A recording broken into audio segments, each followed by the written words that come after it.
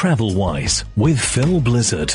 News, views and interviews. Hello, I'm Phil Blizzard in Dubai. Welcome along to this Travel-Wise podcast. This is a bit of a special one because this is an interview-focused podcast, and my special guest is Ryan Powell, an adventure and TV host. He's going to be talking to us about his global adventures whilst producing shows for, TV platforms like Amazon, BBC Earth and the Discovery Channel.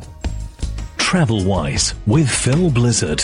News, views and interviews. Well, on the show today, I have a super guest, Ryan Powell, who's an adventurer, TV presenter, producer, host, speaker, been all over the globe on very adventurous, bizarre treks and all sorts of things. So let's find out. Ryan, I said you've been all over the world, so give us some indication of where you've been and what you've been doing. Well, thank you very much for having me. I make adventure television shows, and I get to kind of travel the world and climb mountains and walk across deserts for people like BBC, Discovery Channel, Amazon Prime, and the such. So while I am a Dubai resident, I am a frequent traveler and not around often. Yeah, so for BBC Earth, you were doing the extreme treks and some pretty epic treks indeed, to say the least. So what sort of places did you get to for those extreme treks? Well, we walked across the Taklamakan Desert in western China. That was like 120 kilometers right across this really remote desert. And we had a camel caravan of like 16 camels and 3 camel drivers. We also climbed Aconcagua as part of the show, which is 7,000 meters high. That's the highest mountain in South America. So we get up to a whole bunch of fun stuff, and we produce 8 episodes of that a year. And if I'm correct, you started your TV presenting and production with motorcycle rides. Is that right? It's true, actually. So if you want to go way back, I moved to China right after university, and I worked for the New York Times, Time Magazine, Newsweek, Forbes, Fortune, all these kind of formerly prestigious publications. And I covered China for them as a photographer and a writer.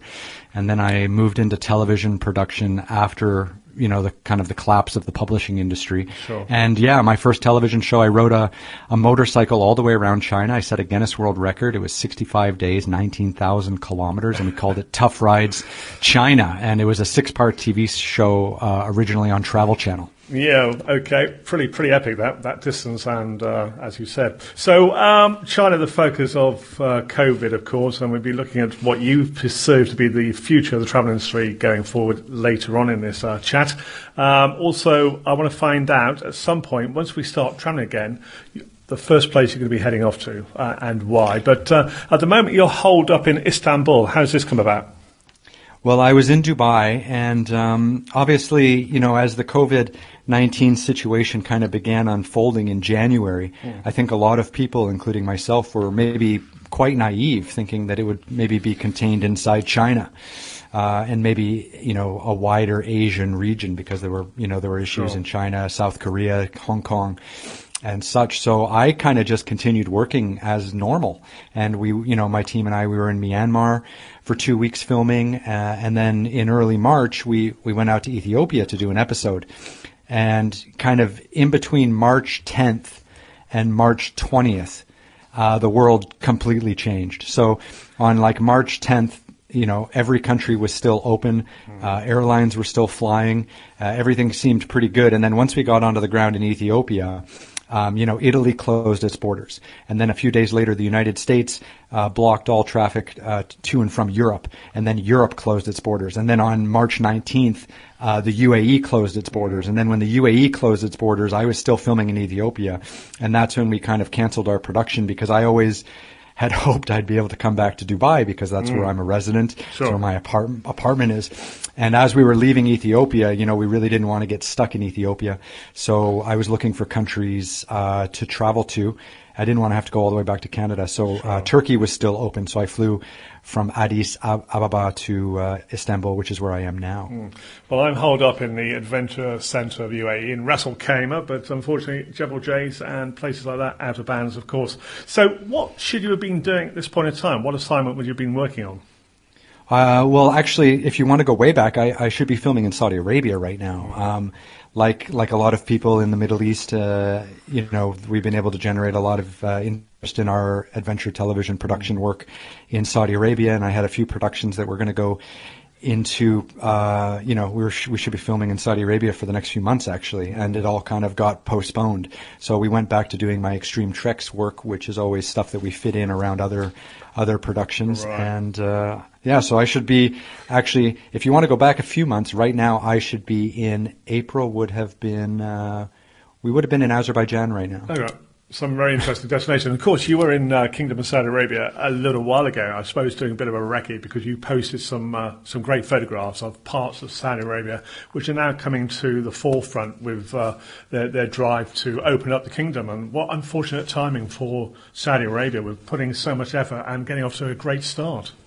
A really great start. And, I really wanted to do some work in Saudi Arabia, and as you know, like a lot about what my television shows, consist of is kind of breaking down stereotypes and really understanding the people that live within the country, not just the government's perception of what that country is internationally. And Saudi Arabia interests me on a lot of levels. So in January, I took a road trip all the way around Saudi Arabia. I just showed up in Riyadh and I rented a car and I drove kind of 7,000 kilometers all around the country just to check it out, just to see what kind of possibilities there were for storytelling, and really fell in love with the people and the place, and really was hoping to be able to go back and film, this spring and summer, but it's looking like it might be Q4 or even Q1 next year. Sure. So, staying with Saudi Arabia for the moment, I mean, you did the recce looking for possible stories and tell the story of, as you say, away from the government perception or focus. What caught your imagination? What do you want to go back there and sort of portray to us, people who are not familiar with Saudi Arabia? Well, I think, any country I visit, it's always about, the people, the landscape, and the culture, and am I meeting really wonderful people on a daily basis, like people at the gas stations, truck drivers, people at the restaurants I'm visiting, people in the hotels, like are these people truly warm and welcoming and curious? And they were, and that kind of, launched me into this idea that you can pretty much just travel around Saudi Arabia and stop and chat with anyone. And the landscape is just stunning. The mountains, obviously the expanded desert regions, but just the diversity of landscapes and the magic of the northwest, that northwest corner along the border with Jordan, which is going to be part of this new NEOM project, was quite exciting. Sure. And then coming down the coast along the Red Sea to Jeddah was magical, and then the Asir Mountains south of Jeddah along the border with Yemen are just otherworldly. So once again, like my stereotype of what Saudi Arabia was completely broken in my 10-day car driving trip without my film crew and without really getting into it. So right away I was hooked, and that was a place that I wanted to get into and start filming. Ryan, let's take a little break here. Fascinating stuff so far, and come back in a moment. And I want to pick up from where you mentioned a little while before Myanmar, so we'll do that in our next part. Travel Wise with Phil Blizzard. News, views, and interviews. We're talking with Ryan Pyle, and we'll be moving from Saudi Arabia now to Myanmar, which is one of my destinations on my current bucket list. I did go there many, many years ago. I was working in Bangkok and sort of sneaked across the river into Myanmar, Burma at the time it was that long time ago, unofficially, and it was fascinating, absolutely fascinating. But I want to go back there. Access is a lot easier now with for people in the UAE, because Fly Dubai were and will be running a service to Myanmar en route down to Krabi in Thailand. So what can we expect from your filming in Myanmar then? Well, Myanmar was a really wonderful episode, and obviously we went into it not really knowing what we'd see on the ground. And we flew into Mandalay, which was great, and then headed down to Bagan, which is just this beautiful and ancient, city that's full of thousands and thousands of historical ruins of temples and monasteries, all in kind of a Buddhist tradition. And we did the famous thing there where you fly the hot air balloons over the temples at sunrise, and that was quite spectacular. And then from there, and that's kind of what we do at the beginning of every episode, is we have a launch city where we kind of explore some of the history and some of the culture and some people.